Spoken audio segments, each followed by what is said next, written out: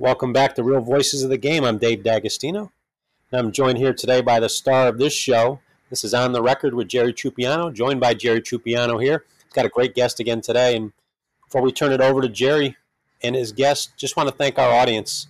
53,000 and climbing right now, faithful subscribers from 74 countries, grassroots MLB front offices. We appreciate your support, getting us on iHeartRadio. It's a great coup for the network. And make sure after the show, give Jerry 5 stars, write some nice comments, because we battle the analytics of the podcast world just like they do in Major League Baseball. So help us out there. Let iHeartRadio know that they made the right choice, giving us this opportunity. So with that, Jerry, I'll turn it over to you. Thank you, Dave, and hello again, everybody. And those who have, all 12 of them who have followed me through my career, know that my mentor was a Hall of Fame broadcaster by the name of Jack Buck, one of the great broadcasters of all time. And when I got into Major League Baseball, one of the things Jack told me, he says, Troop, you're going to meet some great people, some very likable people in this game. And right at the top of the list is the gentleman with us today, former Angels general manager, former Red Sox general manager, Mike Port. Mike, how are you? Very well, Jerry. Thanks for having me on. Hey, what are you doing these days? Just keeping in touch with the game from afar, not on any first-hand basis, but from a safe distance. Yeah. When I mentioned what Jack told me about the people in the game, I found that to be true. And your career spanned how many years? Somewhere in excess of 40. Yeah. Don't be shy about those years, though. It's quite something to be in the game of baseball for that long. And did young Mike Port have somebody that was a mentor to him in those days? Well, in the early days, I did. I was fortunate, having been raised in northern San Diego County, Jerry, when the Dodgers moved to Los Angeles, Duke Snider chose Fallbrook, California to be his full-time residence. And small town that it was, I met Duke. I was interested in baseball prior to that, but for a number of years, Duke did so many things to help me get my career underway. Yeah, and he got into scouting, right? He did. He was a scout for the Padres, the original San Diego Padres, when they first got their major league franchise. And I was one of the first players that he signed. I must mention that when he signed me, he got me a signing bonus of $1,000. And realizing that the great Dodger general manager, Buzzy Bavasi, was then the president of the Padres, Duke told me, I'm giving you your bonus check, but if you are smart, you will cash this check before Buzzy sees you play. And that was, in hindsight, that was an apt description of my playing ability. This generation, we see videos of Mickey Mantle. We see videos of Willie Mays. This generation doesn't know how good Duke Snider was as a player himself.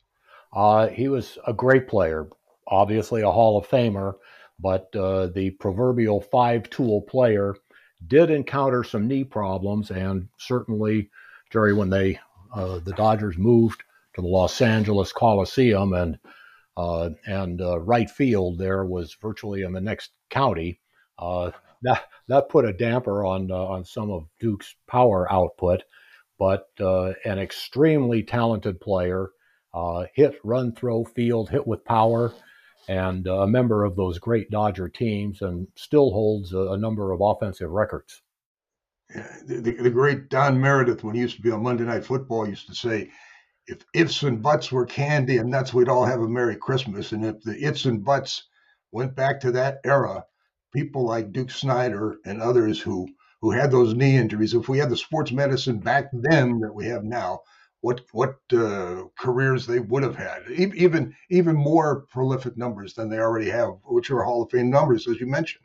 Well, I read something the other day that I found interesting, which was that when Mickey Mantle had knee surgery, must have been back in the 50s, and it was the usual cartilage meniscus type of procedure.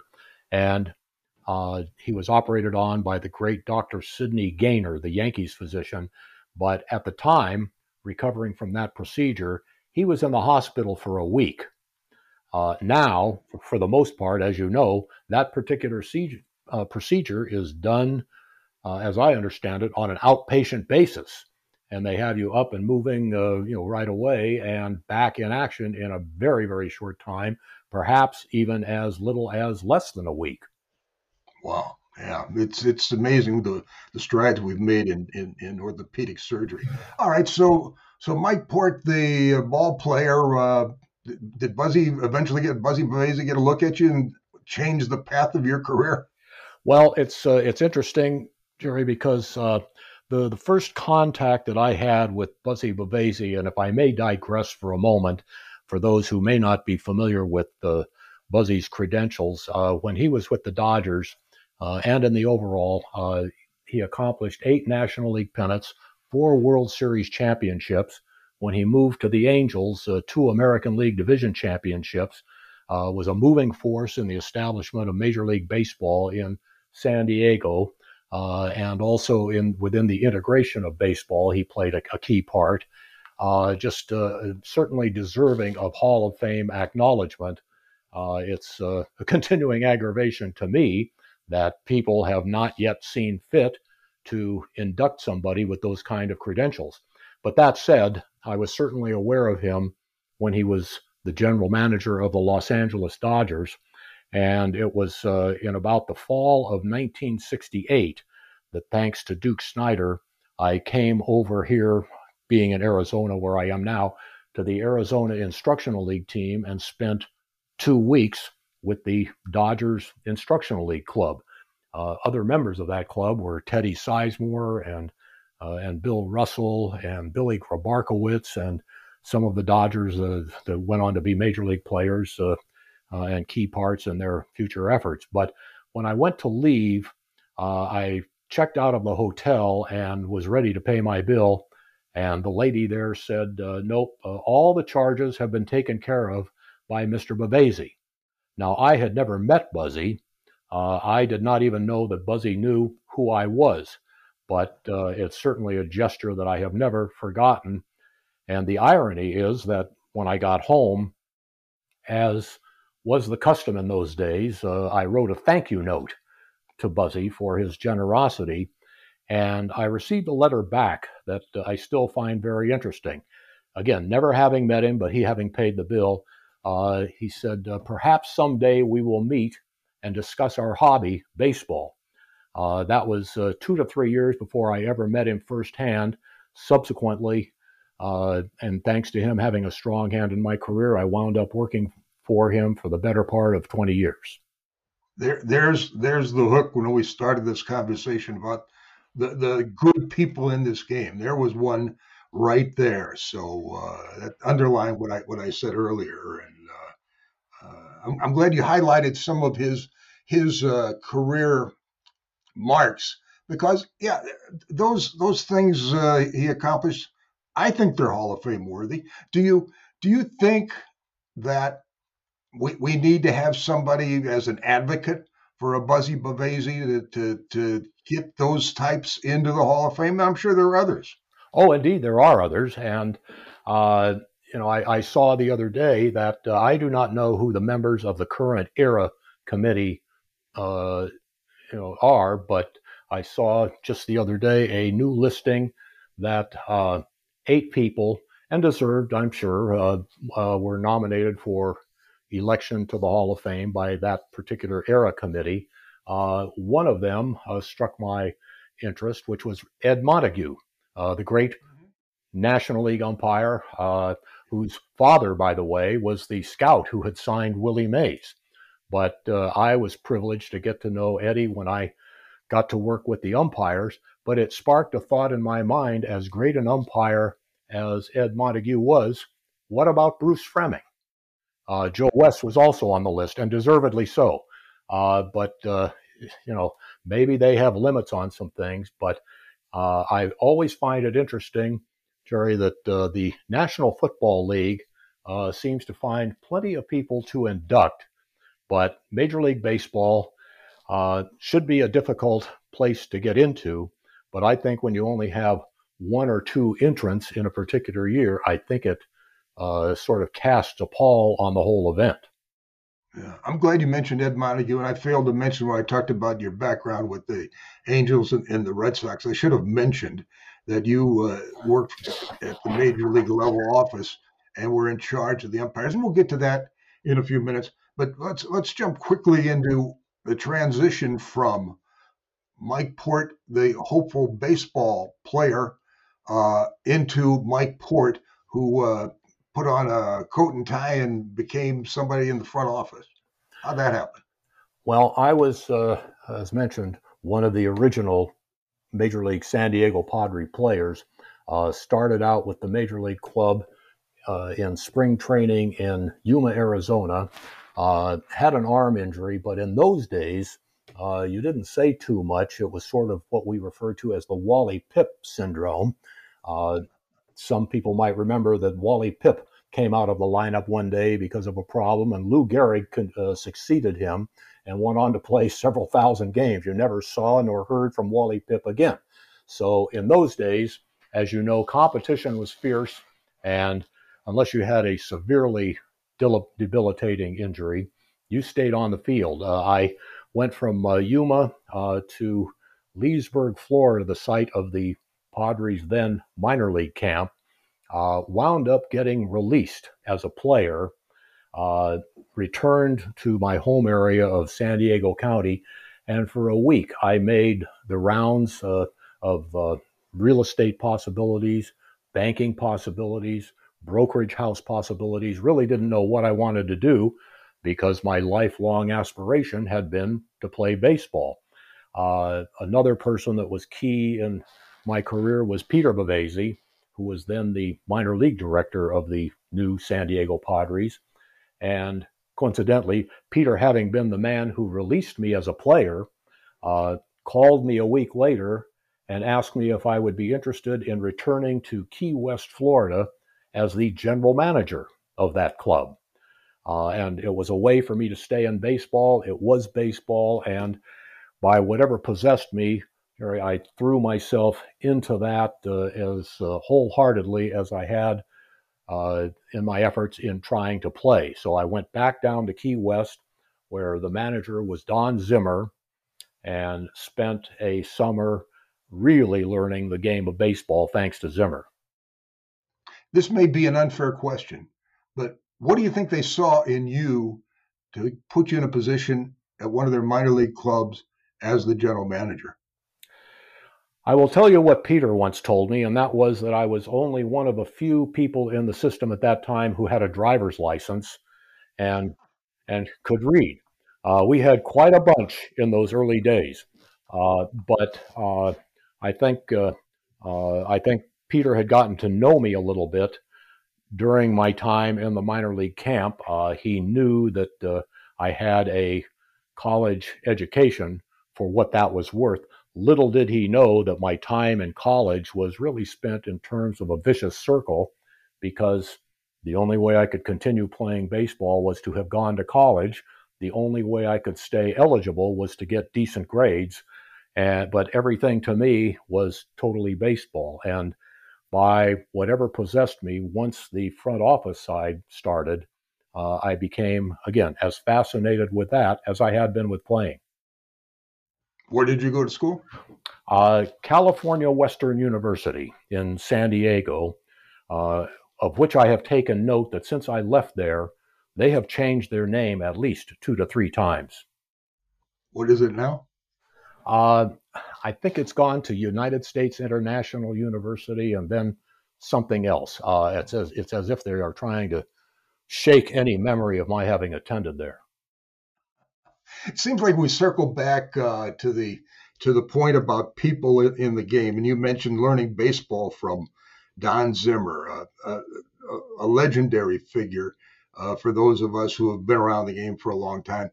But we sort of miss those guys now. The Don Zimmers, the Jimmy Reeses, the Johnny Peskys, the baseball lifers. Those guys, when I say baseball lifers, they were really like George Kissel, the lifeblood of the game. They gave it everything they had. They loved the game. It was their life. I don't know if we're going to see those guys anymore. That's sad. Very much so. I totally concur, Jerry, because that is a different kind of baseball education. I realize that there are fine college programs in this day and age. I realize that there's a lot of literature available. I realize there's a lot of instruction on various levels privately available. But in my judgment, you will never replace the type of people that the old baseball instructors were. Preston Gomez, and you mentioned Jimmy Reese, and Doug Rader and Gene Mock, and so many of the people that I had the privilege of working with, who knew the game from having participated in the game professionally and at the major league level. And I think a lot of their knowledge was imbued by the fact that they played the game 154 games a year, 140 in the minor leagues and 154 at the major league level. Not objectively, not a college situation where you play fewer times per week. And the competition, I think, is something else that entered into it. They were genteel enough off the field, but when you set foot on the field, there was respect for the game, and you were there to beat your opponent in terms of winning the game. For so many years, they had rules, which I believe are still on the books for that matter, about fraternization. But now, when you go to a major league park, to me, it's kind of a sad connotation. Glad people are on good terms, but to see people jog to center field from opposite directions and the hugging and it does something to diminish the spirit of competition, in my opinion. And when you talk about players from that era, it's the Wally Pipp syndrome. If you're not playing, they're not gonna just have you hang around. There's people. Those clubs had multiple minor league teams with people waiting to get to the big time. Absolutely. As you probably recall, back around 1950, 1960, I think the Dodgers had 28 minor league teams. Now, I happened to look yesterday, now major league clubs have 4 affiliate teams. And, there's an old Branch Rickey adage that quality does not necessarily come out of quantity, but you need the quantity of players to get the quality. And he viewed baseball development as being pyramid-shaped, broad-based at the bottom where a lot of players would come into it. And given the element of competition, the best players would rise to the top. His further adage, I once read, was that out of the many in that pyramid come the few who make it to the major leagues.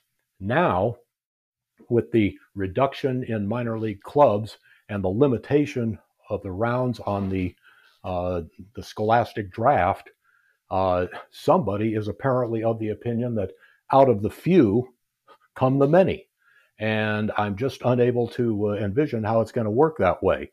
The game will still be played, but the quality of the game for those who know, who have had professional experience, who have been around, I've heard many comments that the quality of play is certainly not what it once was.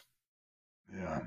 Now, what about your trek that eventually got you to the major leagues? You go from being with Don Zimmer down in Florida. How do you climb the ladder, and what jobs did you have along the way? After my first year as the general manager of the Key West Padres, my next 2 years were spent in Lodi, California, in the Texas League in the California League as the general manager of that club. And then I received an opportunity to go to San Diego as the director of sales and marketing, where I spent a year. And then with changes that took place in San Diego, primed primarily by the passing of the then general manager for the Padres, Eddie Leishman, a very fine gentleman, and who had been the general manager of the Pacific Coast League Padres. But Eddie was a great man, a good friend. When he passed away, Peter Bavasi became the general manager, and I became the minor league director. How about your ability or anybody's ability as a minor league director in judging players? That's a big part of it, is it not? Well, I think that I, again, was trained by Buzzy Bavasi, and one of Buzzy's premier adages was always try to hire people smarter than you are and let them do their job.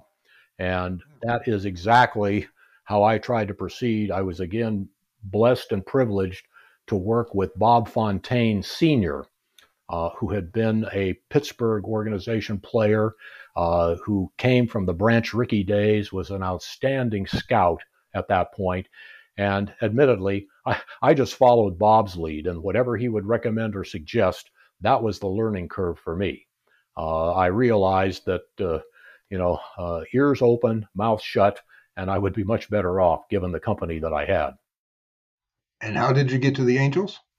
After about 8 years with the Padres, Buzzy was going to retire, and after a very brief retirement, Gene Autry asked him to come to the Angels and help them straighten out their situation there.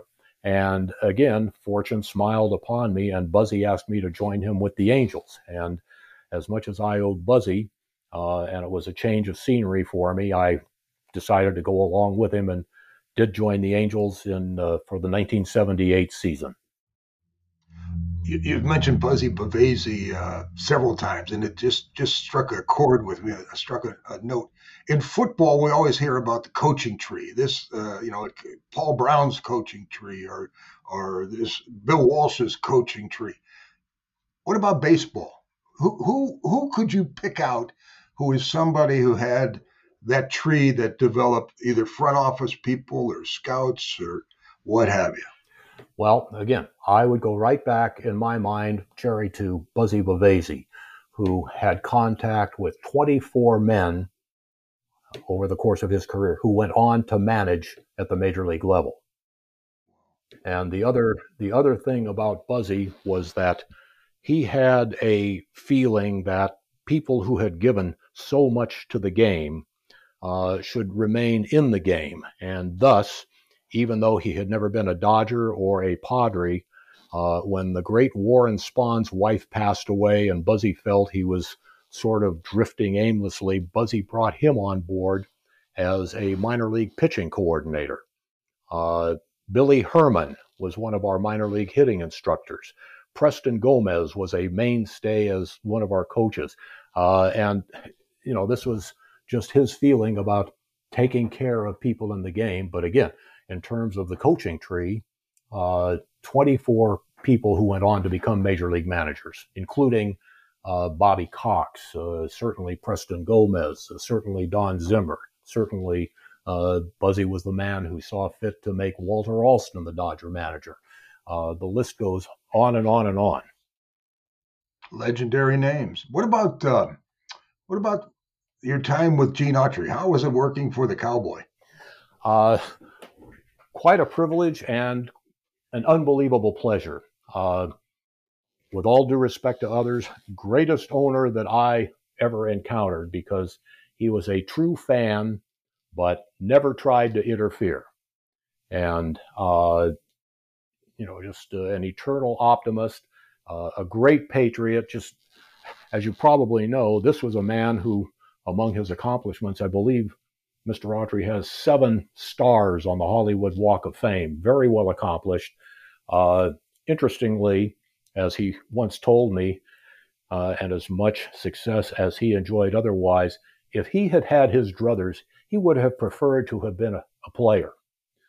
But he did all right in the other pursuits that he developed.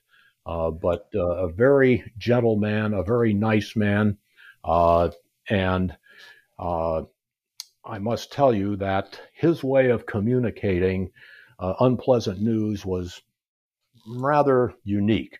After we lost to the Red Sox in 1986, Gene Mock and I were having dinner with Mr. Autry, and Mr. Autry said, I love you two like sons. He said, but I want you to know I really want to try to win next year. And Gene Mock said, well, Mr. Autry said, we're certainly going to try, but things happen, injuries, players sometimes don't perform. We're going to do our best, but we appreciate you love us like sons, but if we don't win, will you still love us? And Mr. Autry said, of course I'll still love you. He said, I will miss you, but I will still love you. So Gene Mock. a man of, Mr. Autry, a man of great humor, but, terribly adept in sometimes obviously using it to convey what might otherwise be a difficult message. Gene Mock had the reputation. And again, this was before I got into the game. Mock had the reputation as a genius. Was he smarter than most baseball managers, or was he given a lot of good publicity? No, I have to submit that he was incredibly bright. I remember my first contacts with him were when he was with the Minnesota Twins. And we knew that whenever the Twins came to play the Angels, that we were going to have our hands full, because however Gene went about it, he had some capability to make his clubs better than their ability would otherwise indicate. He knew the game inside out, backward and forward. He knew the rules. He knew the strategies. And the players seemed to respond to him. He had a very solid knack of putting players in the position where they could succeed. People saw in him a certain intensity on the field, never smiling on the field. And when he would get irritated, that vein in his neck would begin to show, and I think that would be an intimidating factor to a number of people. But he was really quite a personable individual, really quite a nice man. It was just that he lived baseball, believed in baseball, and was there to win. How many different managers did you have during your tenure as a general manager? Let me see. We started with when I reached the Angels. Well, in my time, I had Gene Mock, then Cookie Rojas, and then Doug Rader for the time that I was with the Angels, approaching 7 years. We just had Gene Mock only left the field because of health concerns, and rather than disrupt our entire coaching staff, Cookie Rojas, an outstanding baseball man who had done everything, managed in winter ball, former major league player, had scouted and so forth. Cookie ran the club for a year, and then we moved on to Doug Rader, who gave us a tremendous job in 1989 and stayed with the club for a couple of years after that, after my departure. Doug Rader had this reputation as a player as kind of being a little bit wild, a little bit different, but as a manager, he got things done, huh? Oh, very much so. I would tell you that the man who recommended Doug to me, in spite of his reputation as a player, was Preston Gomez. And Preston told me that after Doug had managed at Texas, he said, I know you're going to hear some things, but this man is a solid baseball man. He will do the right things. And I discovered that Doug Rader was a man of high integrity and incredibly bright, both in terms of baseball and with a variety of interests and other topics as well. But that first year that he had the club, 1989, I believe we had a 5 or 6 game lead at the All-Star break and were the odds-on favorites to win. And then we faded a little bit, but he was well liked by the players. Opponents respected him. And I just cannot say enough good things about what he did for us as a manager and as a man representing the club. If you were running a club today, what would you look for in a manager? How would you go about that interview? I think somebody that can relate well to people, that summarily stated can put players in the position where they can succeed.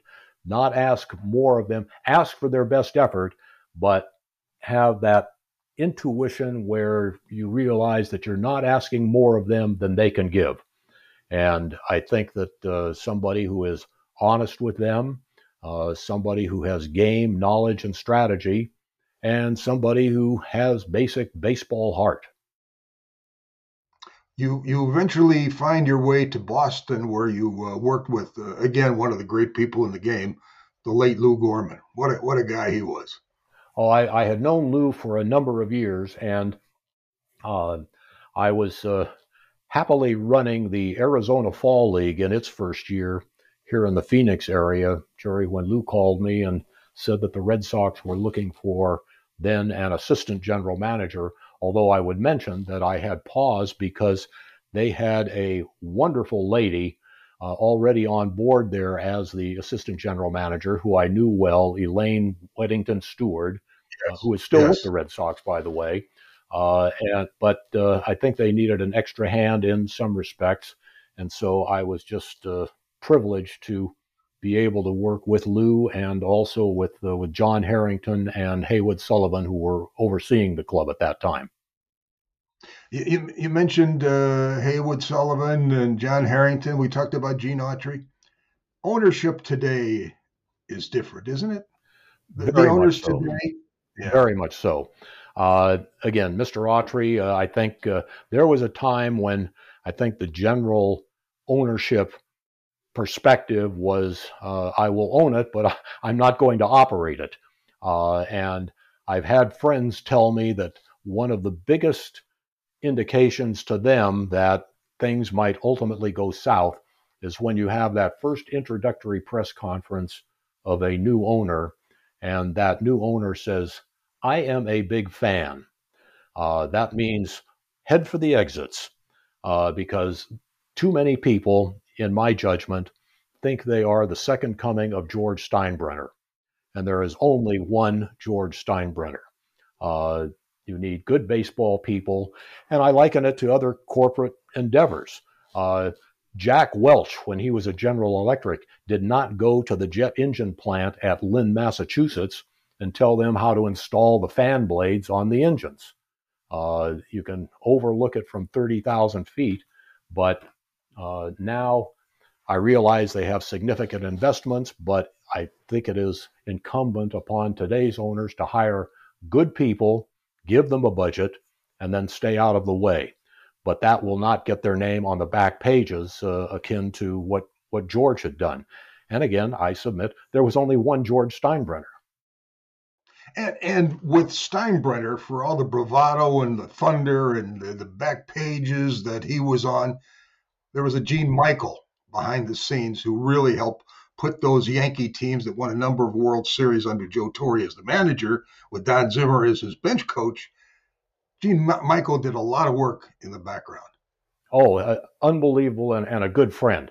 I remember people talk about Moneyball, Jerry, and analytics and the advent of on-base percentage. Well, it was back in the 1980s that I was in touch with Gene Michael Stick, as he is nicknamed, and I was trying to get my hands on a fellow for the Angels by the name of Bernie Williams.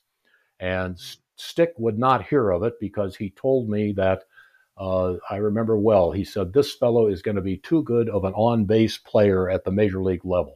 So, he was a man ahead of his time in that regard. But you're right.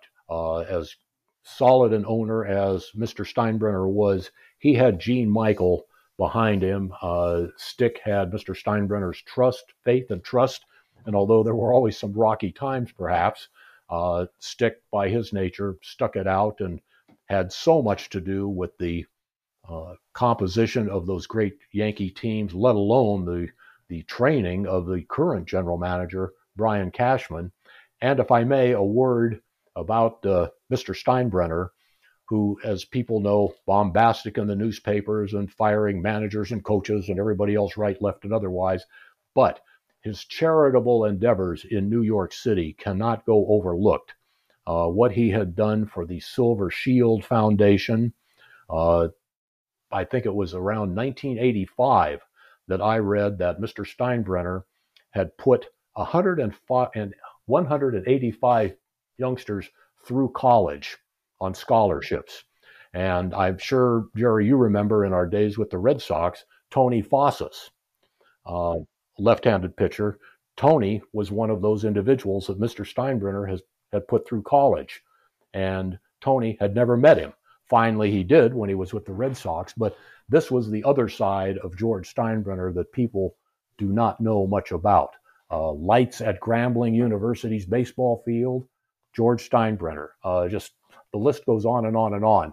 But it was almost a Jekyll and Hyde thing because, as we know, Billy Martin, fire him, hire him, fire him again, hire him again. The battles that he would have with Lou Piniella and so forth, the Dave Winfield blow-ups and et cetera. But then he would go out and the widows and children of policemen and firemen and service people, George could not have been greater with them. I was on the outside as a broadcaster. You were in those meetings. You rubbed elbows with the owners and the commissioner's office and the inner workings of baseball. I would think that Steinbrenner, who wanted to win, wanted the Yankees to win more than anything, but had respect for the game and wanted to see the other teams succeed, just a little short of the World Series, but had an interest, and other owners had more interest. Maybe I'm being unfair, but more interest in the game of baseball rather than the business of baseball. Oh, absolutely, and I was privileged to be in a number of the owners' meetings along with Buzzy Bavasi and Mr. Autry. I would tell you because Buzzy had the impression, not from me, but he developed it himself.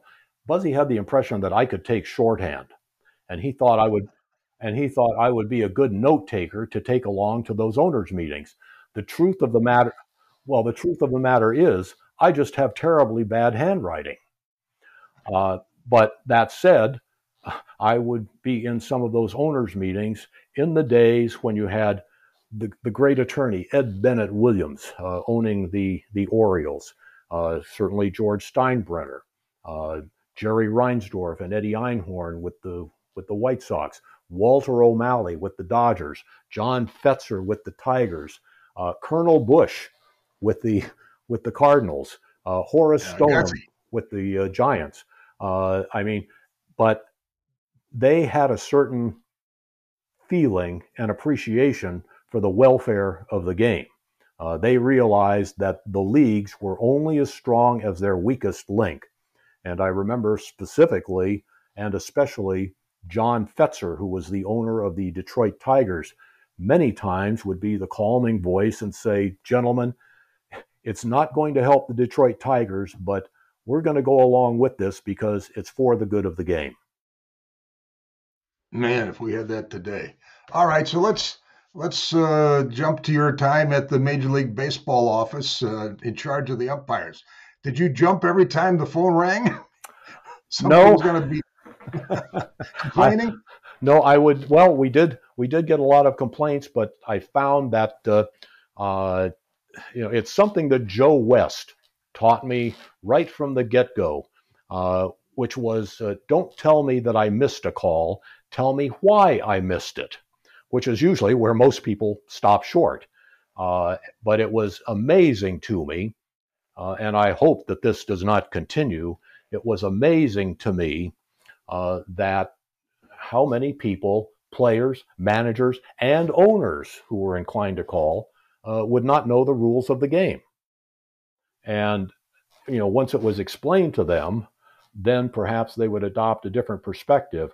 But my people want to know about my umpiring background knowledge. I really entered into it as a management endeavor. And I owe such a great debt to the Major League umpires for their patience with me, and for that matter, for having taught me so much. People do not understand that, yes, they miss calls. I call it the eureka factor. Eureka. Umpires miss calls and they miss pitches. However, they do not do so at the same rate that players strike out, miss ground balls, drop fly balls, make base running mistakes, and so forth. I saw something, Jerry, just within the last week and it was like a half story. Somebody wrote that this year, 2023, Major League umpires had missed 21,000 pitches on whatever system these people were using. But again, that's half the story, because I was once told that in a major league season, 2,230 games, somewhere in excess of 500,000 pitches might be thrown. So when you say 21,000 pitches missed, fine. But if there are 500,000 thrown, or for that matter called, that's still 90-some% accurate. Yeah, that's a pretty good rate.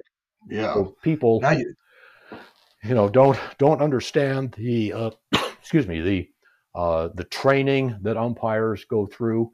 I find it sad that with the reduction of the number of minor league clubs, that not only cost 1,000 playing jobs and killed the dreams of 1,000 people who wanted to be able to say that they played professional baseball at whatever level, but it also cost, in my estimation, about 40 umpire training jobs. And when I started with the umpires, a gentleman who was the rules expert, who had been there for many, many years, told me, you will hear at least once every year that the umpiring is worse than ever.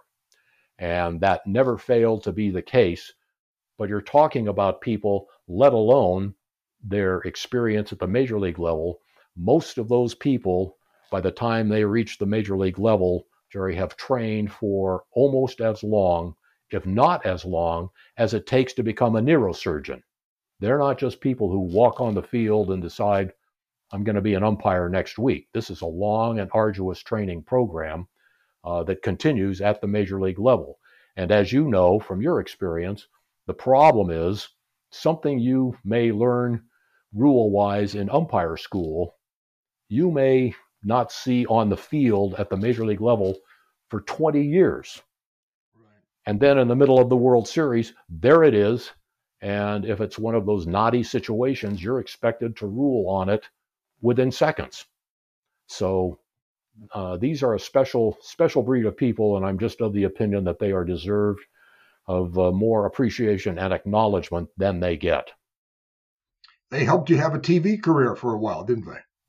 Well, in terms of the rules analyst situation, yeah, with Fox. Yes, I did. It was interesting. I did work for Fox in the postseason of 2016, the Cubs versus Cleveland, and my role was apparently going to be akin to what my friend Mike Pereira does for the NFL, interpreting rules and plays and so forth.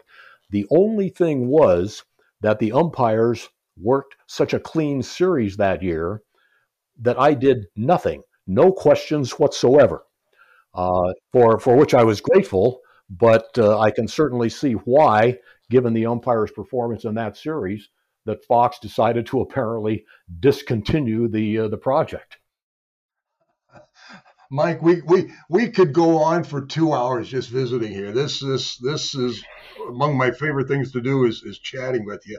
Thanks for going on the record with us, and I appreciate the time, and I hope we can do it again. And who knows, maybe we'll resurrect your TV career one of these days. Well, I am one of those individuals, Jerry, where, as you know, TV voice, radio face. So I think we'd best just leave things where they are.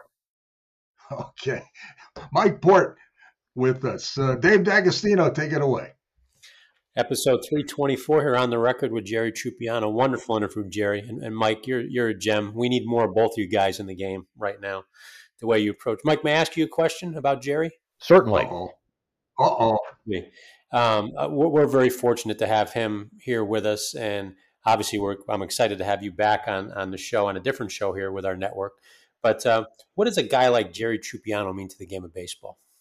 Well, Jerry is symptomatic of the greatness of the game. I mean, having worked for a number of clubs, having worked for some great people, and I happen to know, if it's an indication, that when he left the Boston Red Sox, there was great hue and cry among the Red Sox fans that he was no longer going to be broadcasting there.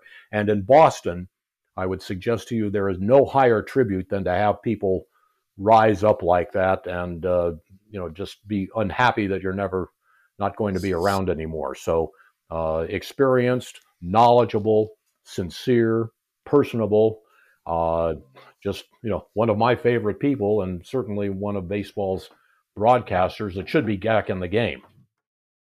Yeah, I think we all agree here. And I think with all of our reach out there, 74 countries, grassroots to MLB front offices, you got two of the best men that have been in the game here. So hopefully the phones ring because we need you both right now. We do. But Jerry, thanks so much again for always have. Your interviews are radical truth, radical transparency. You bring out the best in guests. And Mike, I'll tell you what, you got the driest sense of humor, but you made me laugh about 12 times during the interview. I stayed on mute every time. The Gene Autry quote I'm going to steal, though. I love you still, but I'm going to miss you. I like exactly. that. Yep. I'm going to use that on my children tomorrow. But thanks again on the network, Real Voices of the Game. Make sure you guys go on iHeartRadio, stream us there. You can get us on Apple, Amazon, Spotify, or Stitcher. Let iHeart know they made the great choice choosing Real Voices of the Game and our newest show, On the Record with Jerry Trupiano, as part of their great podcast lineup here. But welcome. We'll wish you guys come back next week and give these guys 5 stars. Thanks again, Jerry. Thanks, Mike. Thank you.